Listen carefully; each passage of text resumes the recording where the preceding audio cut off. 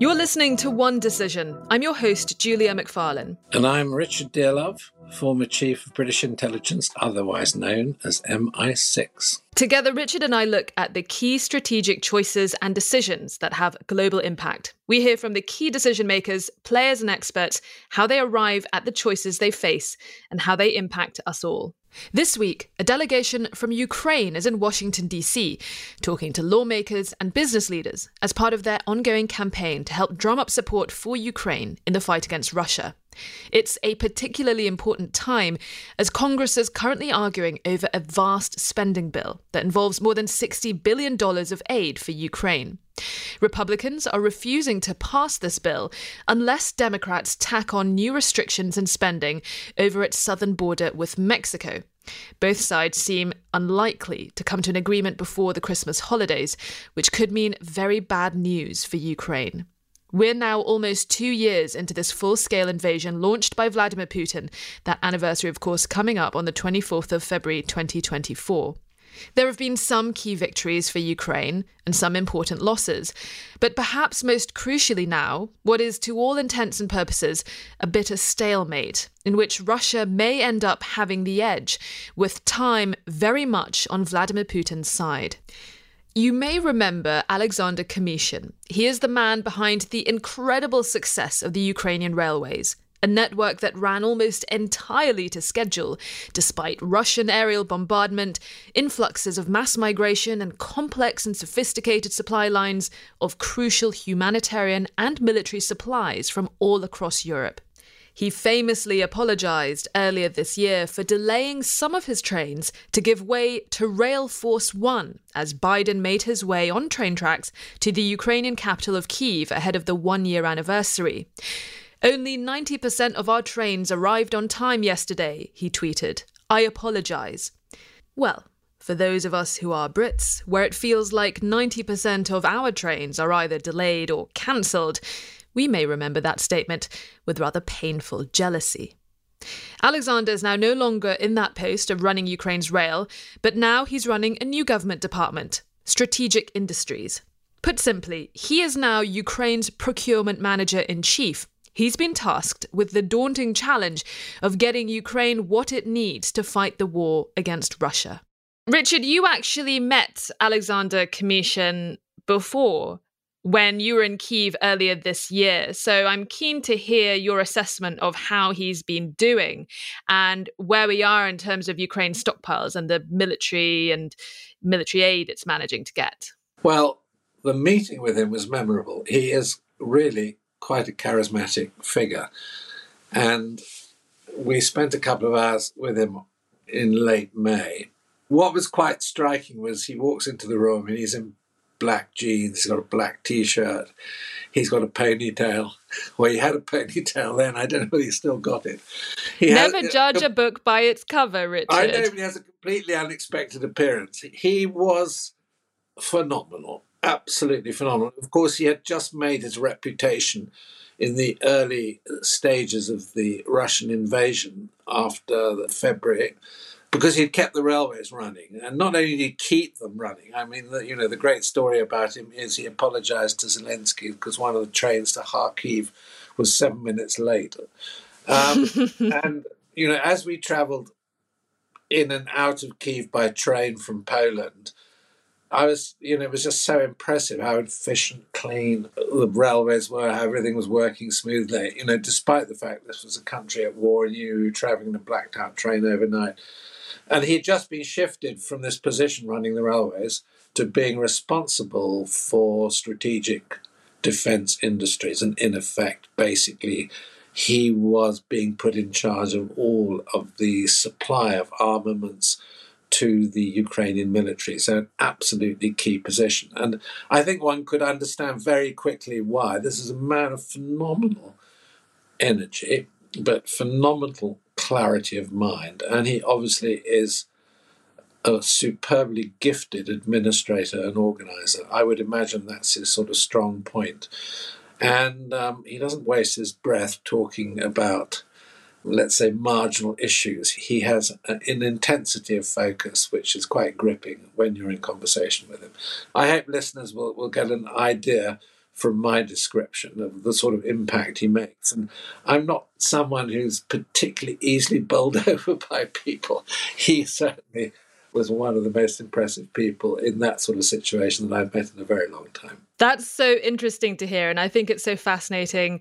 You point out that on first impressions, he didn't look as you might have expected of a very, very senior government official. But perhaps that's one thing the Ukrainians are doing so well, is that they are thinking outside of the box. They are doing things unexpectedly. And the way Ukraine has shifted in terms of using tech and how it's adapting to changing conditions on the battlefield, they've been doing some really interesting and ingenious things. Let's hear from the minister, Alexander Kamyshin himself. Minister Alexander Kamyshin, welcome to One Decision. It is so great to have you on the program. You're obviously talking to us in Washington, and it is a pivotal week for Ukraine because, of course, the United States are trying to work out if they are going to be able to pass this bill, which has this huge aid package for Ukraine, aid that is desperately needed by your country. I want to ask you about the new job that you have, your efforts to try and procure the weapons that Ukraine needs, and what the mood is like, not just among your government and your colleagues, but also back home. But first of all, do tell me how you have found this trip. Have you received assurances from American lawmakers that support for your country is still strong? President Zelensky, he has repeatedly tried to make the case that the Ukrainians don't just want charity. They don't just want donations from the West. They want partnership. They're presenting this as an opportunity for investment, as you say. But also it sounds like the more Ukraine embeds its defense industries, its companies, its military hardware with the West, the easier it is to accede into NATO and to share some of that risk, right? That's true. We are here to promote opportunities the defense industry from US can find in Ukraine. And these opportunities can help US defense industry to ramp up production capabilities. Because again, in Ukraine, we grew 3 times this year compared to prior year. And our capabilities for the next year are already 6 times higher. No single nation can withstand in this war stand alone, because again, that's the largest war generations. That's something I've heard you talk about a lot recently, how Ukraine has managed to ramp up its own production of military hardware since last year. It's been a huge increase. Obviously, it's not enough. Do you think you will be in a position to obviously not be able to withstand the Russian onslaught without support from the US, which is, of course, incredibly vital? A lot of your production now has been moved overseas because, of course, Ukraine is being absolutely hammered by the Russians. But given that the Russians themselves have also dramatically increased their own productions, can you give us any kind of sense of your progress in that, and perhaps then give us an idea of how much you depend still on a lot of help from your partners? Julia, again, Russians never stopped their defense industry in the last 20 years. And we just start the growth of the industry and bringing it back to life, actually. For instance, in 2021, we produced just 0 ammunition. And we are working hard on bringing that production back to some decent levels. But again, all 3 rolled together can cover that need with its production capabilities for 1 year. So that's why we are still dependent on the help. And again, our capabilities for the next year are already higher than the funding capabilities in Ukraine. So we really waited for that help, and that would be really important for us. My colleague, Sir Richard Dearlove, was in Ukraine earlier this year. He met you and many of your ministerial colleagues back on his trip to Kyiv. And back then, and this was sort of a late spring, early summer when he made the trip, he received the message from your government that ammunition and particularly shells were top of the wish list. The number of rounds that Ukraine is burning through every month is huge. It has been dwindling in most months. There was a big push by the Ukrainian government appealing to Europe and to America to send more ammunition, more shells, and particularly those 155 NATO standard shells for use against the Russians. That was communicated as a really critical need for you. How are you doing on your stocks of shells, and At what point do you run out? We don't discuss exact numbers. I just would say that in artillery shells, in about 155, that's something we never produced in Ukraine before.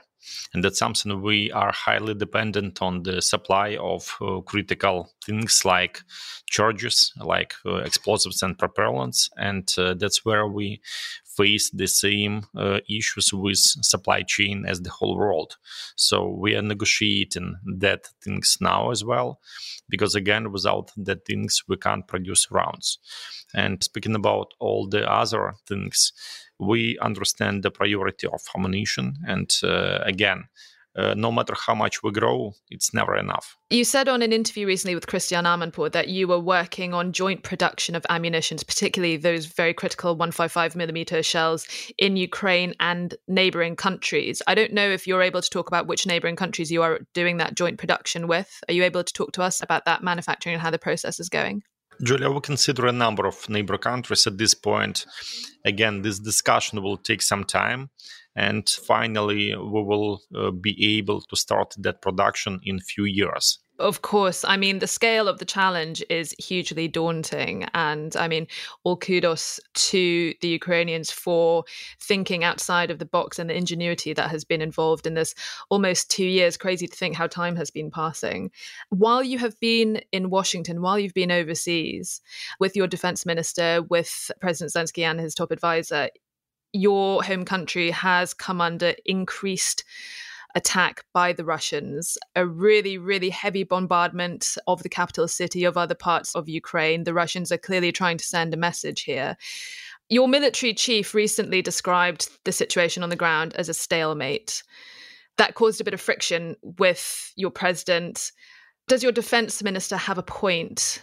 And have you had tough questions from your friends and allies in the US over the state of the counteroffensive this year, which a lot of people say really failed to make the ground that it was hoped, although there are, of course, a lot of reasons for that, not least of all, Ukraine not receiving as much military aid as it had hoped, and also perhaps unrealistic expectations on the part of the West. Julia, indeed, I am speaking often with our brave warriors from the front line, but I'm always focusing on the weapon and ammunition they use, on their experience, on their feedback, and that's where I'm focusing on. And I would tell that in our production, in our research and development, there is no any sign of stalemates. So we constantly focus on growing the capabilities and making those things that fire Russians better. So in my industry, it's working well. Can you talk to us about some of the conversations that you've had with the US defense industry? Are you able to talk to us about who you might be working with? Are there anything you can announce to us? Are you talking to, I don't know, companies like Raytheon or Lockheed Martin? Who is it that you have had fruitful conversations with? Yesterday, I've got a meeting with my president and US defense industry. We got 10 major companies coming from ammunition and air defense mainly, including those you've already mentioned. And we got strong, highest level of presence and strong interest. And my president reassured them that we are focusing on developing joint defense industry capabilities, working together on building the arsenal of the free world. So these discussions are fruitful. We got a number of homework to do, and that's where we'll focus.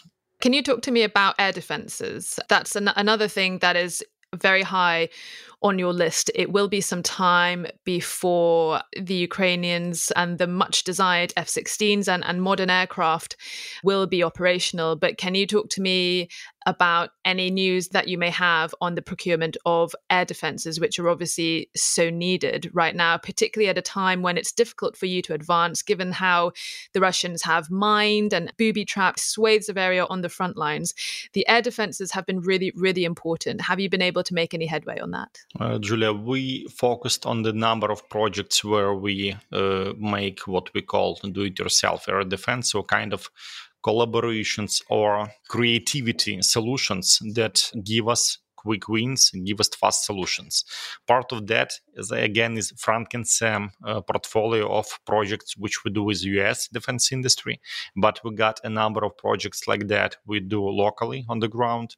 So this kind of solutions already started working on the ground and will get more to the battlefield in the nearest months. So that's our primary focus these days.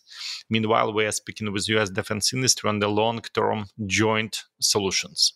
It's interesting how you are referring a lot to projects. You're thinking the medium to long term as well as Ukraine's very immediate battle needs. It's really interesting watching how this war has unfolded and how both sides have increasingly used tech, particularly because of fast turnarounds, and the use of drones by both sides has also been really, really critical. Are you able to increase your use of drones? And also, given how the Russians have been doing the same, what can you do to mitigate that? Are there sort of electronic jamming devices that you are asking for, that you're working on? Given that this is quite a new emerging sort of battlefield tactic on both sides, how is Ukraine responding to that challenge? Julia, we grew our defense tech capabilities significantly. And for next year, you can buy 500,000 small FPV drones as cheap as $300 a piece. You can buy thousands of those things that fly mid-range, like 500 to 700 kilometers, or over 1,000 of those that fly over 1,000 kilometers. So finally, our capabilities are already there. We face scarce funding issues these days, but I'm sure we will solve them and we'll get the solution, and those drones will get to the battlefield. And where are you sourcing them from? The Russians are getting huge numbers of cheap Chinese drones. Obviously, you have those incredible Bayraktar drones from Turkey, but those aren't the only ones you're using. And how exactly have they been a game changer for you? What kind of things can you do with them on the battlefield? I would say that the major part of drones are produced locally. So there are only several positions we still import, and we got some great solutions. And I'm sure that lessons learned from our defense tech capabilities will be important for our strategic partners as well. Obviously, you gained worldwide respect at the start of the war for doing an insanely good job at keeping Ukraine's railways company. I'm sure every British person you have ever met has asked you to run our railway network. If you ever fancy a break from the Ukrainian war, or when the war is over, it's quite embarrassing for us, really. When you moved to your position in government, Minister for Strategic Industries, what did you take with you from your successes in keeping those vital arteries open, the railways that carried not only refugees and people across Ukraine whilst it was being bombarded, but also military equipment, humanitarian supplies? I mean, a truly incredible feat. How have you brought what you learned in that challenge and the successes you brought to what you're doing now in trying to secure what Ukraine needs to keep the battle going? Actually, ironness, that's something I brought from the railways to defense industry, because again, we've showed the whole world that railways is about iron people. And I can tell you the defense industry, it's also about iron people. And it's also got its iron people that work under shelling, that work day and night, that work hard to give iron things to our warriors at the battlefield to make Russians out. So that's the main thing I've brought from the railways, and the desire to win as well. You've talked about a lot of your domestic production, how a lot of stuff is being made in Ukraine. It's not all being outsourced overseas, even if a lot of your defense industry has moved overseas. How worried are you about Russian attacks on your infrastructure over the winter period? We saw Russia doing that a lot last winter. Obviously, you need to keep the grid on. You need to keep the lights and the electricity on to feed those factories, which are working on churning out a lot of this equipment that you desperately need. How concerned are you about potential attacks onto your infrastructure? And is that something that you anticipate Russia will be doing in the coming weeks? Julia, they never stopped, actually. And indeed, we are dependent on the critical infrastructure we have in the country, like electricity grid and so on. But again, they shall not only defense industry, they shall railways, they shall civilian buildings, they shall schools, hospitals. And somehow we found a way how we can live with that for, again, already 657 days. So we are ready for this winter. We are ready to live through. Minister, thank you so much for your time. It was really a pleasure to speak to you. So, Richard, I thought that was a really fascinating conversation with Alexander Kamyshin. And I remember you telling me when you had just got back from your trip to Kyiv, where you had face-to-face sit-downs with some pretty important people in the Zelensky administration. And one of the key things that had been communicated to you and you passed on in our podcast was the need for ammunitions, shells. I mean, this was back in sort of the spring, early summer. They were saying that there was a dire need of shells, particularly those 155 millimeter sort of NATO ready shells. The Ukrainians, their prayers weren't exactly answered, were they? They haven't received the shipments that they so desperately needed, that they were ringing the alarm bells all the way back in spring. Yeah, well, I think ammunition has been a particular problem, mainly because the NATO inventories were not very full, and therefore, people's storage was run down. So when it came to NATO caliber ammunition, there wasn't a lot of it around. And then the problem with the material that the Ukrainians already had is the old Warsaw Pact, different caliber shells. It's the difference between 150 and 155 millimeters. And there aren't many places left in the world except Bulgaria and one or two others, which continue to manufacture the old Warsaw Pact caliber. So they've had difficulties in both directions. And one of the characteristics of the war, well, early on and continuing, has been the massive exchanges of artillery and the number of shells expended in both directions, more by the Russians, but also significant quantities by the Ukrainians. And just keeping up with supply has been hugely tricky. And I think that that's a problem that's not easily solved. They're talking about setting up new manufacturing hubs. But of course, to set up something to manufacture artillery shells, you can't do it overnight. I think it takes 18 months, to get a new factory up and running. So it's not a problem easily solved. And of course, the other problem that Ukrainians have is one of security. So it's better for them to manufacture outside Ukraine, where the factories are not strategic targets or can't be strategic targets. So I know that they had reached a deal with the Slovakians, but in the light of what's happened in the Slovakian election, I'm not sure what the position is on that now. And I mean, Bulgaria has been very important. And there's been recent reporting from the Bulgarians of Russians running disruption operations quite extensively across Bulgaria to frustrate the supply of defense material. Right. I mean, Alexander really wasn't wanting to be drawn on some of the political machinations at work. He wanted to stay very much on message. And he did say after we ended the interview that, he comes from a background of doing things, of actually, putting stuff together and getting things done. Politics is kind of a different game. And it was clear that he perhaps, not that he's not comfortable, but he prefers being in the sphere where things can get done rather than just talked about.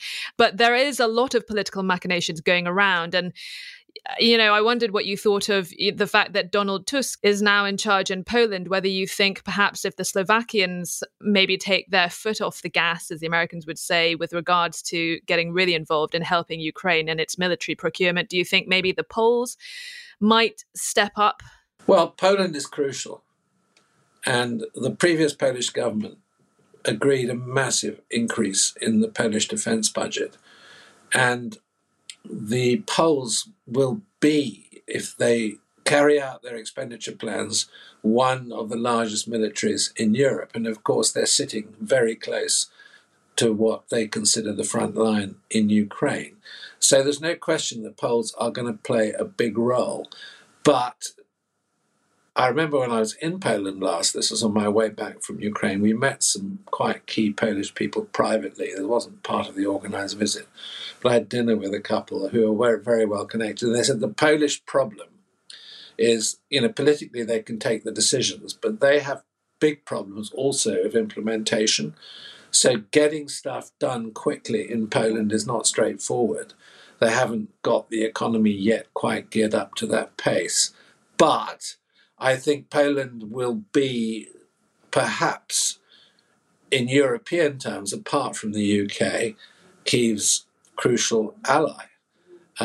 And obviously there are huge historic links, particularly between northern Ukraine and Poland anyway. So that linkage is natural. The big problem in Poland is quite, taking political decisions is relatively straightforward, and they do have a transformed economy. But implementation of, strategic decisions takes time. And you can write it down on paper and say, wow, look what the Poles are doing. But the reality is it isn't done with a flick of the fingers. It's going to take a considerable amount of time for Poland to build up its defence capability in the way that it's announced. And I don't think that will change under Tusk. They will be the biggest, I think, spenders in terms of percentage of GDP within NATO over the next 3 to 4 years.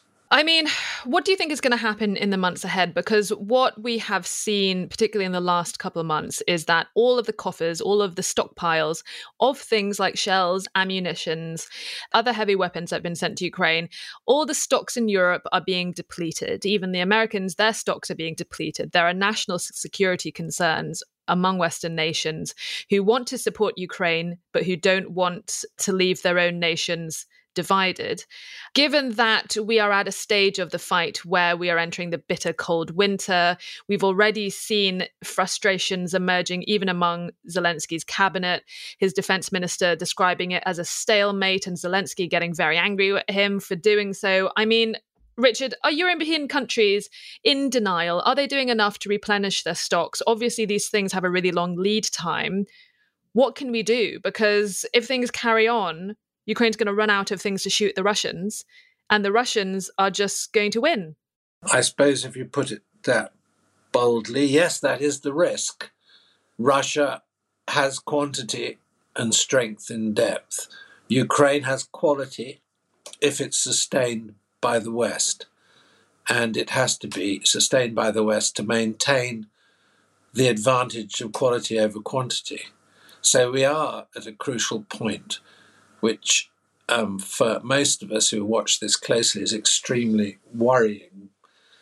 Because if the Americans don't resolve this clash in Congress between the Republicans linking the border issue with, as it were, the Ukrainian package, I think the consequences could be for the West very serious and very difficult.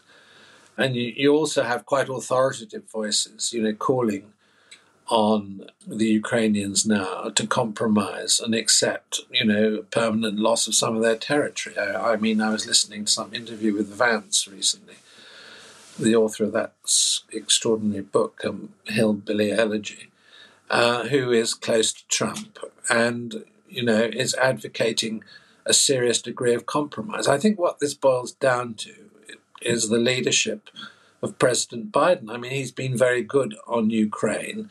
And can he sustain that leadership in difficult times? Because he's running into very choppy political water in Washington. And it's becoming, a very sectionalized debate between two parties that seem to be in very different places. So I am worried. I think my prediction is there will probably be a compromise. But there's no question that, our attention has been massively distracted by what's happening in Gaza. And I think that the sort of German and French support for the Ukrainians was somewhat equivocal, although there are signs, of firmness in the German position. The problem is that Scholz in Germany has got a coalition which was equally as weak as, let's say, the political lineup in Washington. So Putin is sitting there waiting for, political advantage to play the cards in his direction. And I'm not going to make any prediction as to which way they're going to be played, but at the moment, one inclines to pessimism and worry. And you know I'm very hawkish on the Ukrainian issue. I think it's essential for the West to come out of this conflict on top.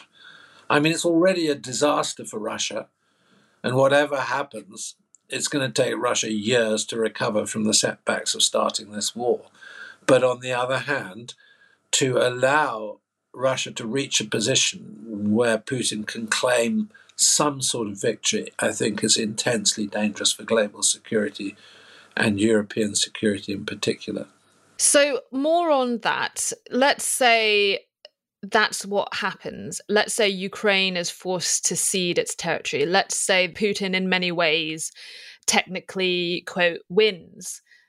What happens? Because people are asking, look, this will be a disaster. He'll go for Estonia next. He'll go for Moldova, or what do you think Putin winning actually means? Well, there is the solution if Ukraine is forced by circumstance to compromise with the Russians. Let's say Trump is elected president and they're forced into an unwilling negotiation. The only solution in my book is that the bits of Ukraine, or the significant majority of Ukraine, which is still Ukrainian, is armed to the teeth and becomes a member of NATO and becomes a member of the EU as well at the same time.